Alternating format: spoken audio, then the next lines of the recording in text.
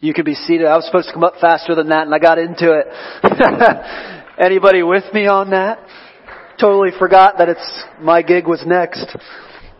I'm so glad you're here today though. If you have a Bible, meet me in James chapter 5 if we haven't met yet. My name is Pastor Mitch. I get the joy of being one of your pastors here at Redeemer City Church, and we kind of have made it a thing over the past few years. Thank you. That was definitely going to fall.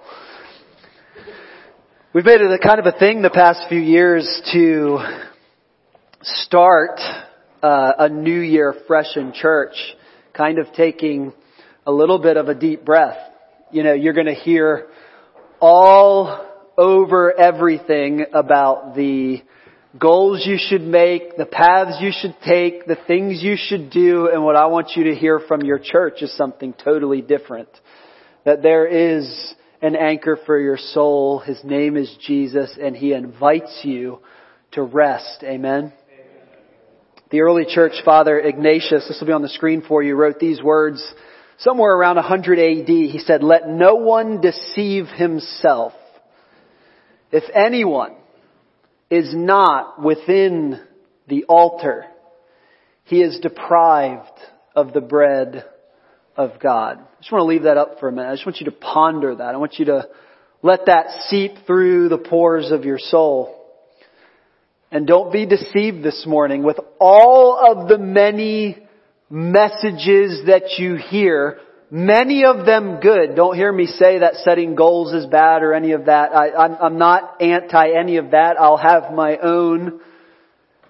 But I do want to say that rising out of that to the top of your new year is the invitation to be within the altar, to be within the presence of God, not deprived of the bread of God, within the altar. Think about it. From the beginning of creation, God created a people, a humanity in His image and likeness to be with Him. To majorly simplify our time this morning, I just want to say that sin broke that relationship with Him. And from that point forward in the Old Testament, the high priest would have to go into the Holy of Holies one time a year to be in the presence of God on behalf of the people. And then, what we just walked through, incarnation happened.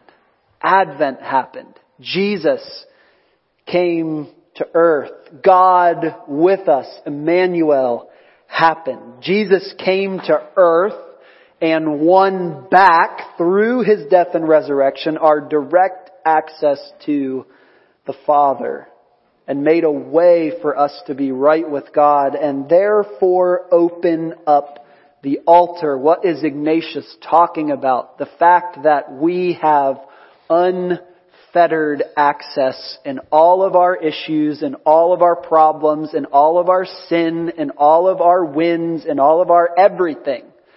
All that makes you who you are this new year. Access to your Father in heaven.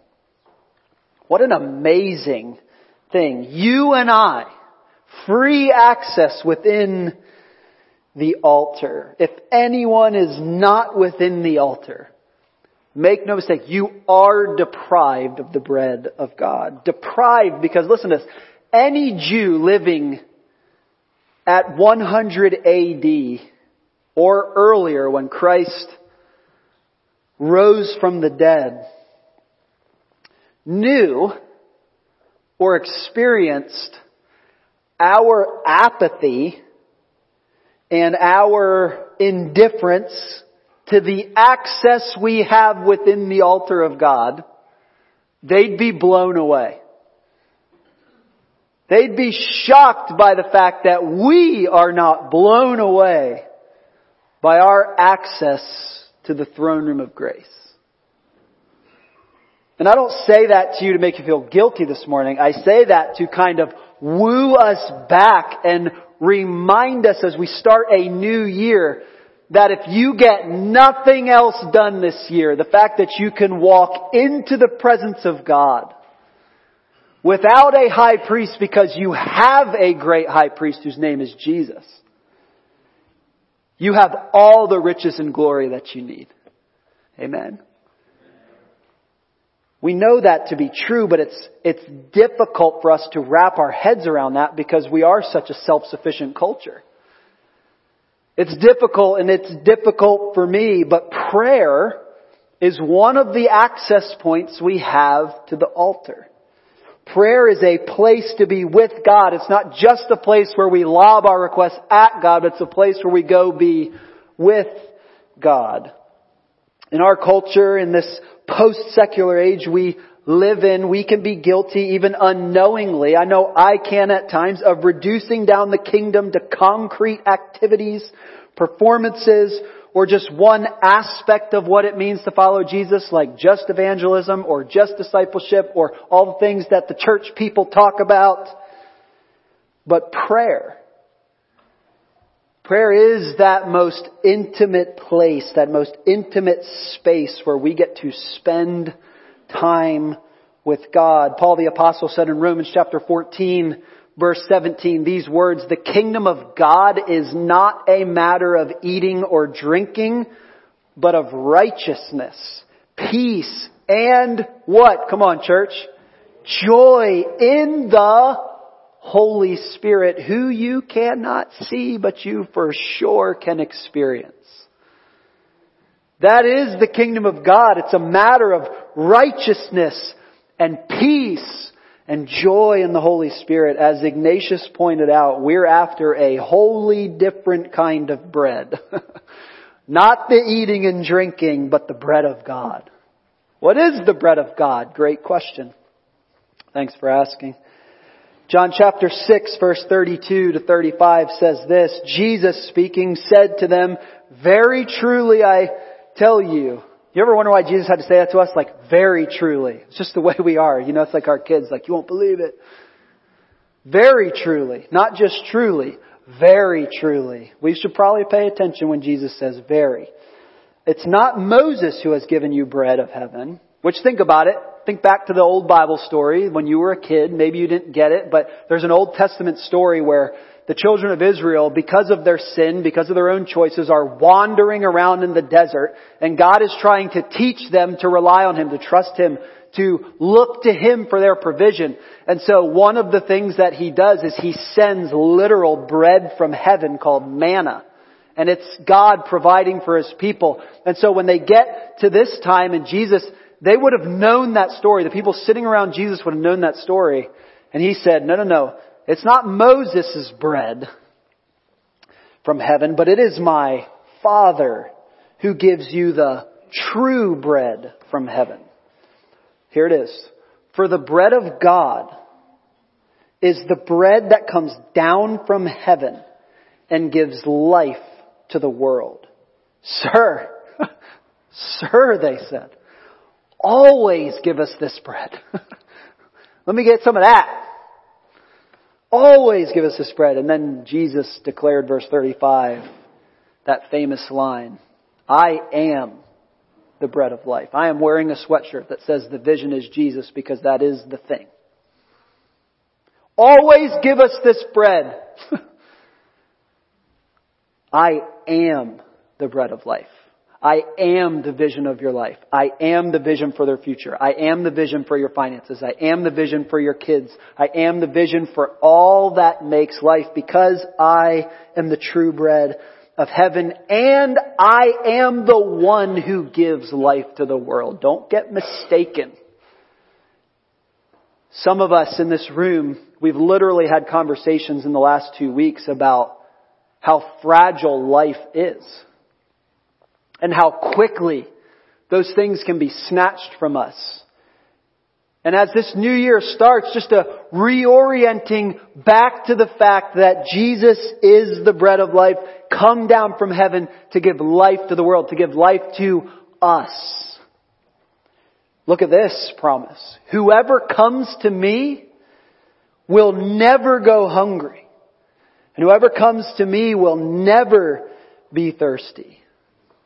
In case you're wondering how serious Jesus is about this in the church, You go to Matthew chapter 21 verse 3, and Jesus is in the middle of driving people out of church, out of the temple with a whip. And He says these words. And this is why every January I feel really convicted to start every year in 21 days of prayer as a church because of this statement. Jesus says this in Matthew 21:3. My house will be. This is why He's driving people out with a whip who aren't doing this. My house will be a house of prayer, but you are making it a den of robbers. Jesus is the bread of God. We are a people who come together, we gather every single Sunday for every Sunday of our life to worship Jesus, to be vision up people, to love God because He first loved us, to be transformed into His image, to be His people, to then look with Him and serve our city the way that He would, not because we're able to, but because He's able to. This is our vocation. So listen, if I can get your vision up this morning, if I can get you reacquainted with the transcendent one, Jesus, everything else will follow this year. Jesus said, seek first the kingdom of God, and all these things will be added. And He talked about a lot of things in the Sermon on the Mount. A lot of things. But seek first. There is a first. There's always a first. And usually everything else follows the first. So, enter prayer. Jesus desires that His house be a house of prayer. We come and posture ourselves, quiet our souls, and tune the frequency of our mind and heart to His presence. Jesus modeled this. He modeled this for us in the way He chose to live His life. Let's go back to another early church father, somewhere in the 200s AD, made these comments, Bishop Cyprian. It'll be on the screen for you. He said this, not by words alone, but also by deeds has God taught us to pray.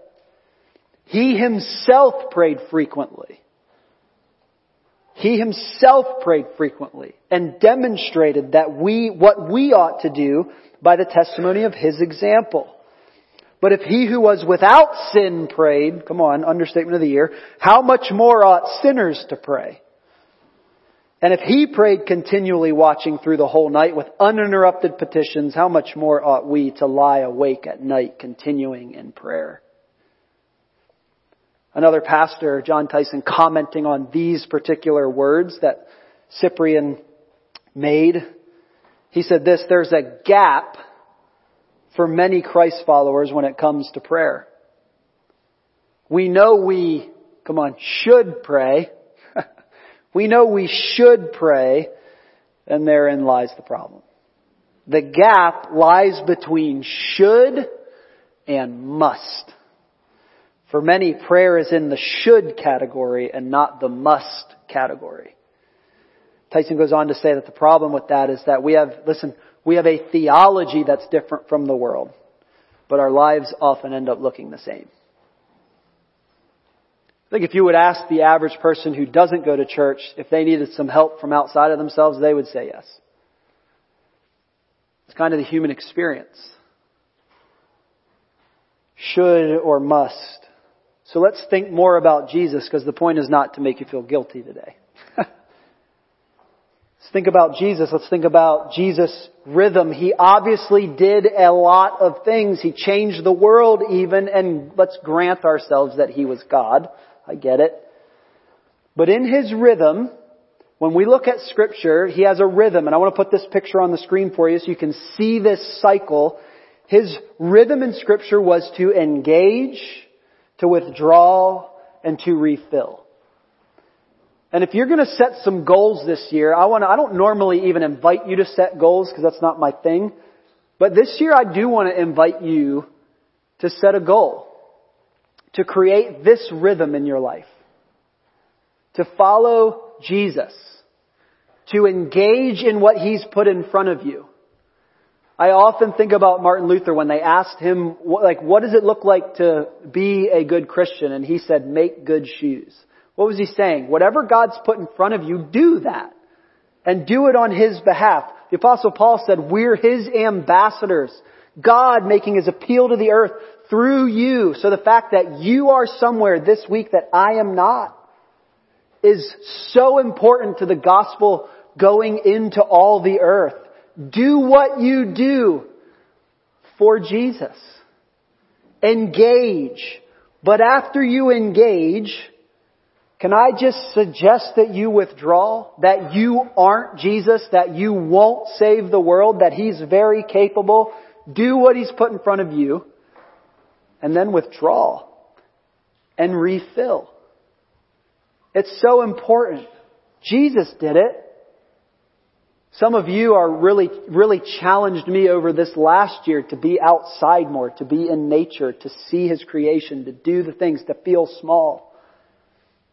Engage with what He's called you to, but withdraw and refill. We call it rest.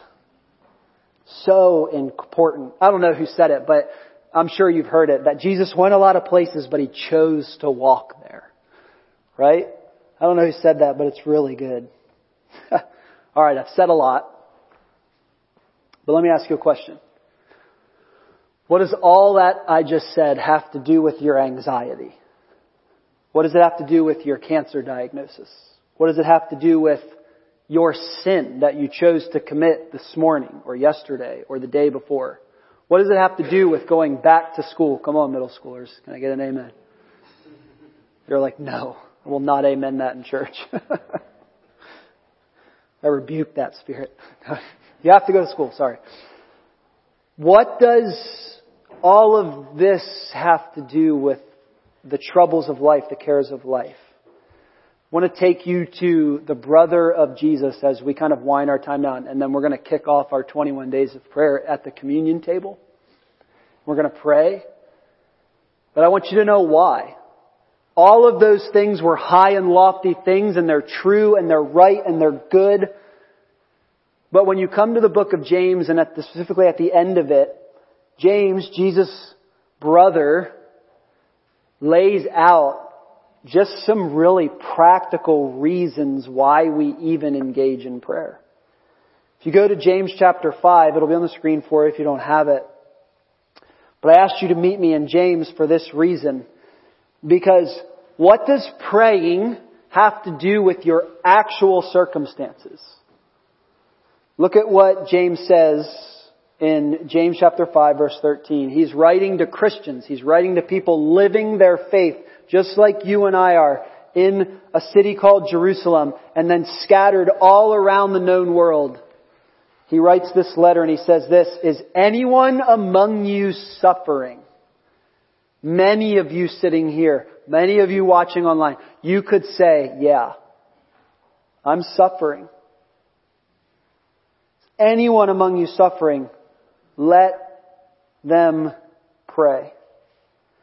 Is anyone cheerful? Some of you say, yeah.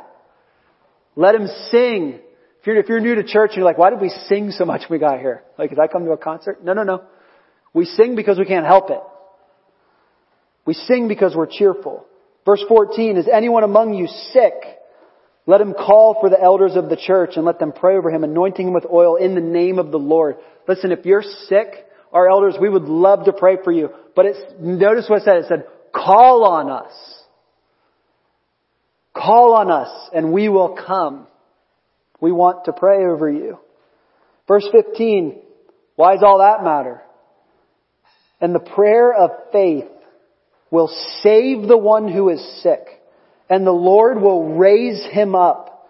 And if he has committed sins, he'll be forgiven. You're like, that doesn't even square with my theology, but I'll take it. Like, you have to repent and believe. Like,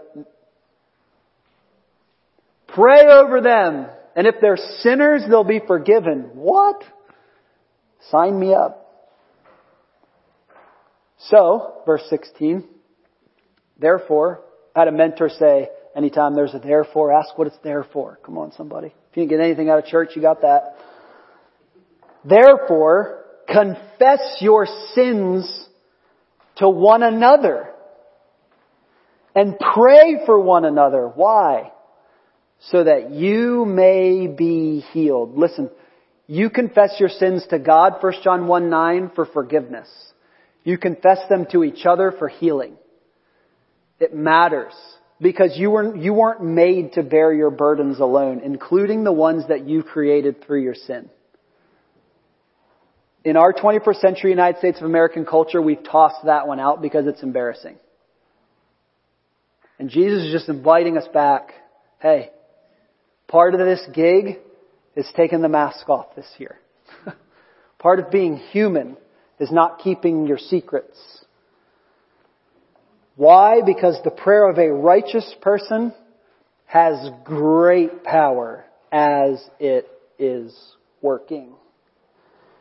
Do you believe that redeemed people praying prayers of faith with you, over you, and for you is both powerful and effective as it's working? Friends, this can change everything about your life. Everything. But it is the invitation for you to step within the altar. Who is the altar? Christ. Jesus.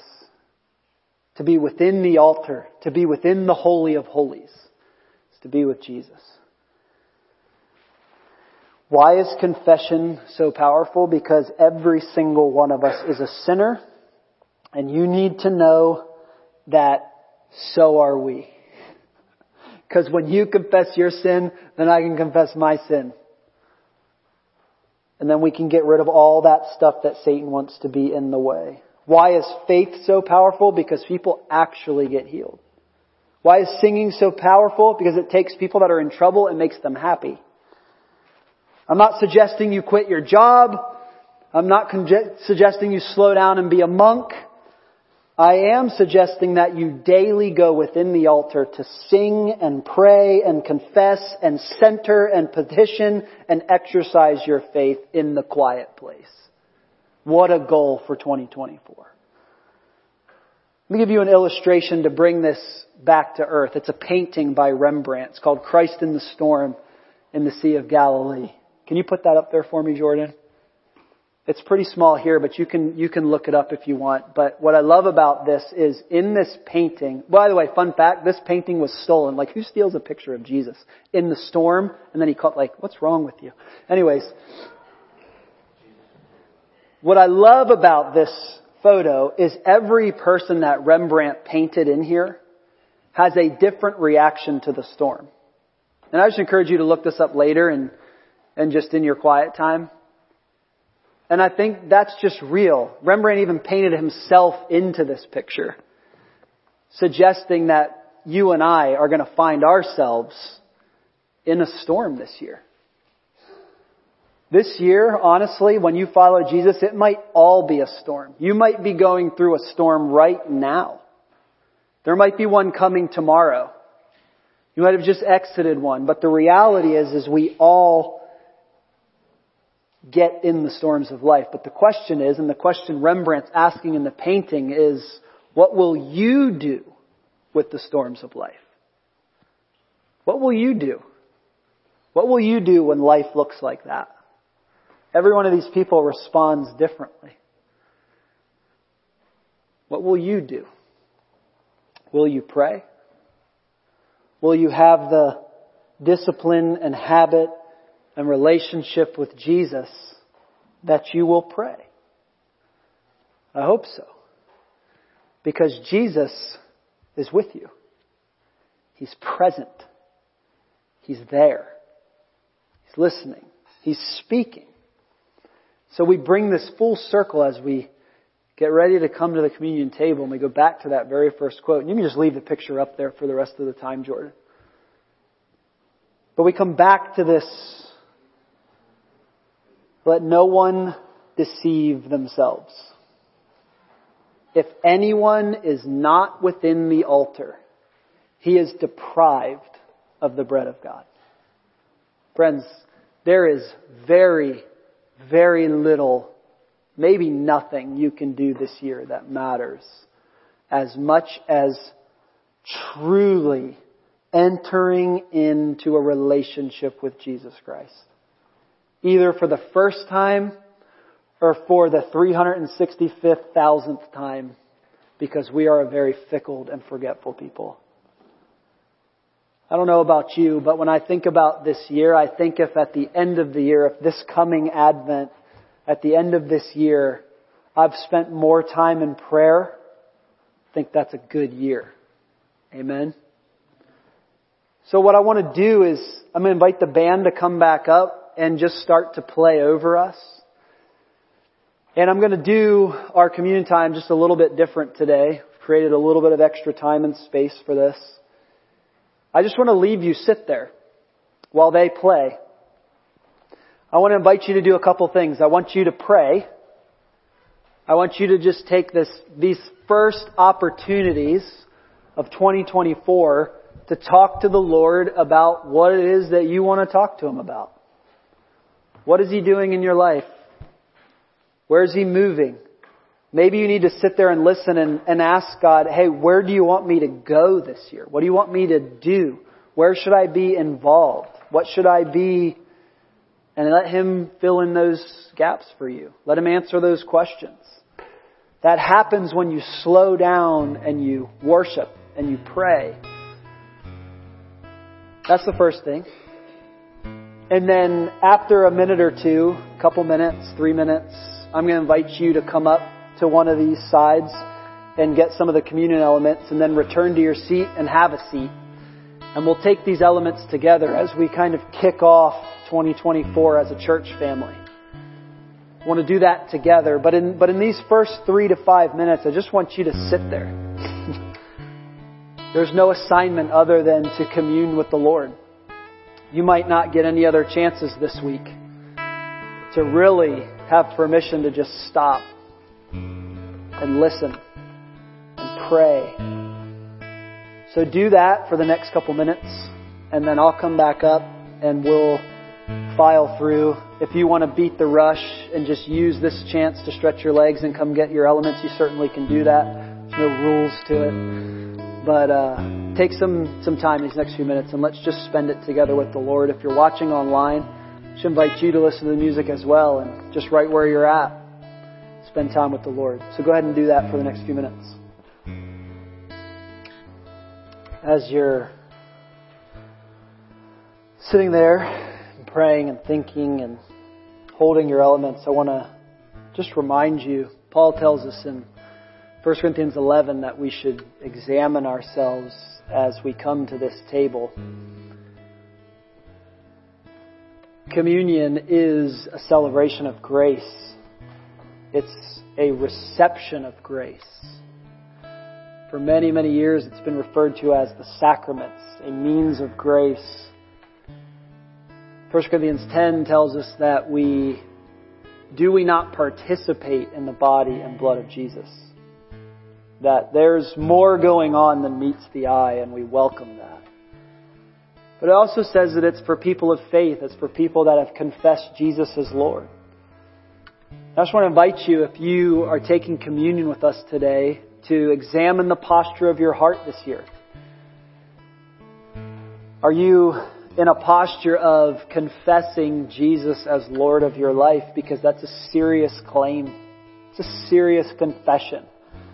It removes lordship, boss status from your heart and mind and puts that on Jesus willingly, openly, lovingly, trusting that His way is better than your way.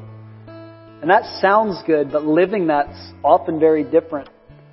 It's difficult to surrender our will and ways to anyone else, let alone one that we trust is good. But man, I just want to invite you to do that in a fresh way this year. That there is no better decision you can make than to surrender to that and to be in prayer this year. It was Jesus Himself that instituted the Lord's Supper, that instituted this remembering of what He did on the cross and through the empty tomb, that we would be doing this in remembrance of Him often. And I just want to share the words of Jesus with you. So if you'll just take that wafer in your hand, that bread in your hand, and feel it. Because one of the beauties of the incarnation is that Jesus did come to earth, that He came and put on flesh. He had a body like you have a body.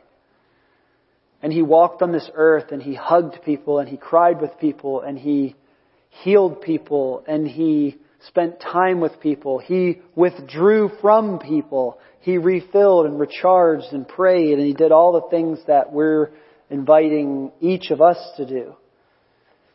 And then right before He went to the cross, and then to the tomb, and then to resurrection, and then to the ascension back to the Father, where He currently rules and reigns and leaves us as His ambassadors. Just beautiful things. He instituted this sacrament that we partake in right now. And Christians have been doing it for thousands of years. Be reminded that you come in a long line of faithfulness in this building for the last 100 years, and in the church broadly for the last 2,000.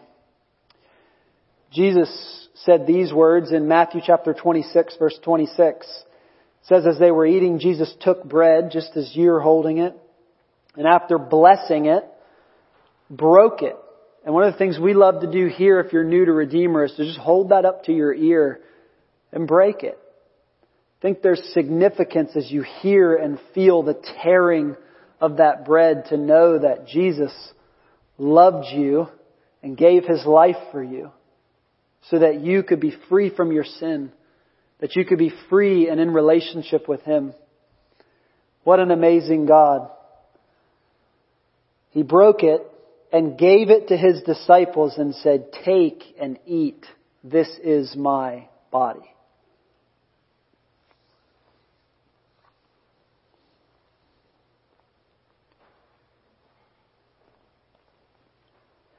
And then Jesus took a cup, and when He had given thanks, which we've been doing all morning, He said to them, He gave it to them, saying, drink of it, all of you, for this is my blood of the covenant, which is poured out for many for the forgiveness of sins. Amen. What a way to start the new year together. And then Jesus said these powerful words, and it's why we live and move and in Him find our being. He said this words to end it. He said, I tell you, I will not drink again of this fruit of the vine until the day that I drink it new with you in my Father's kingdom. And so we say, even so come, Lord Jesus, right? We sang that. Even so come. So what I want you to do now is, as you just rest in all the things we've talked about this morning, sang about, I just want to invite you to stand with me again. We're going to sing some of that song, The Battle Belongs to You, again, just as a reminder, and now as a declaration, a confession, that we are wholly surrendered to the Lord this year. But we love you. You'll be dismissed after this song. So grateful that you were a part of things today and started your new year off with your church family. We love you. Looking forward to a great year walking with the Lord together. Amen? All right, let's sing this out before we leave.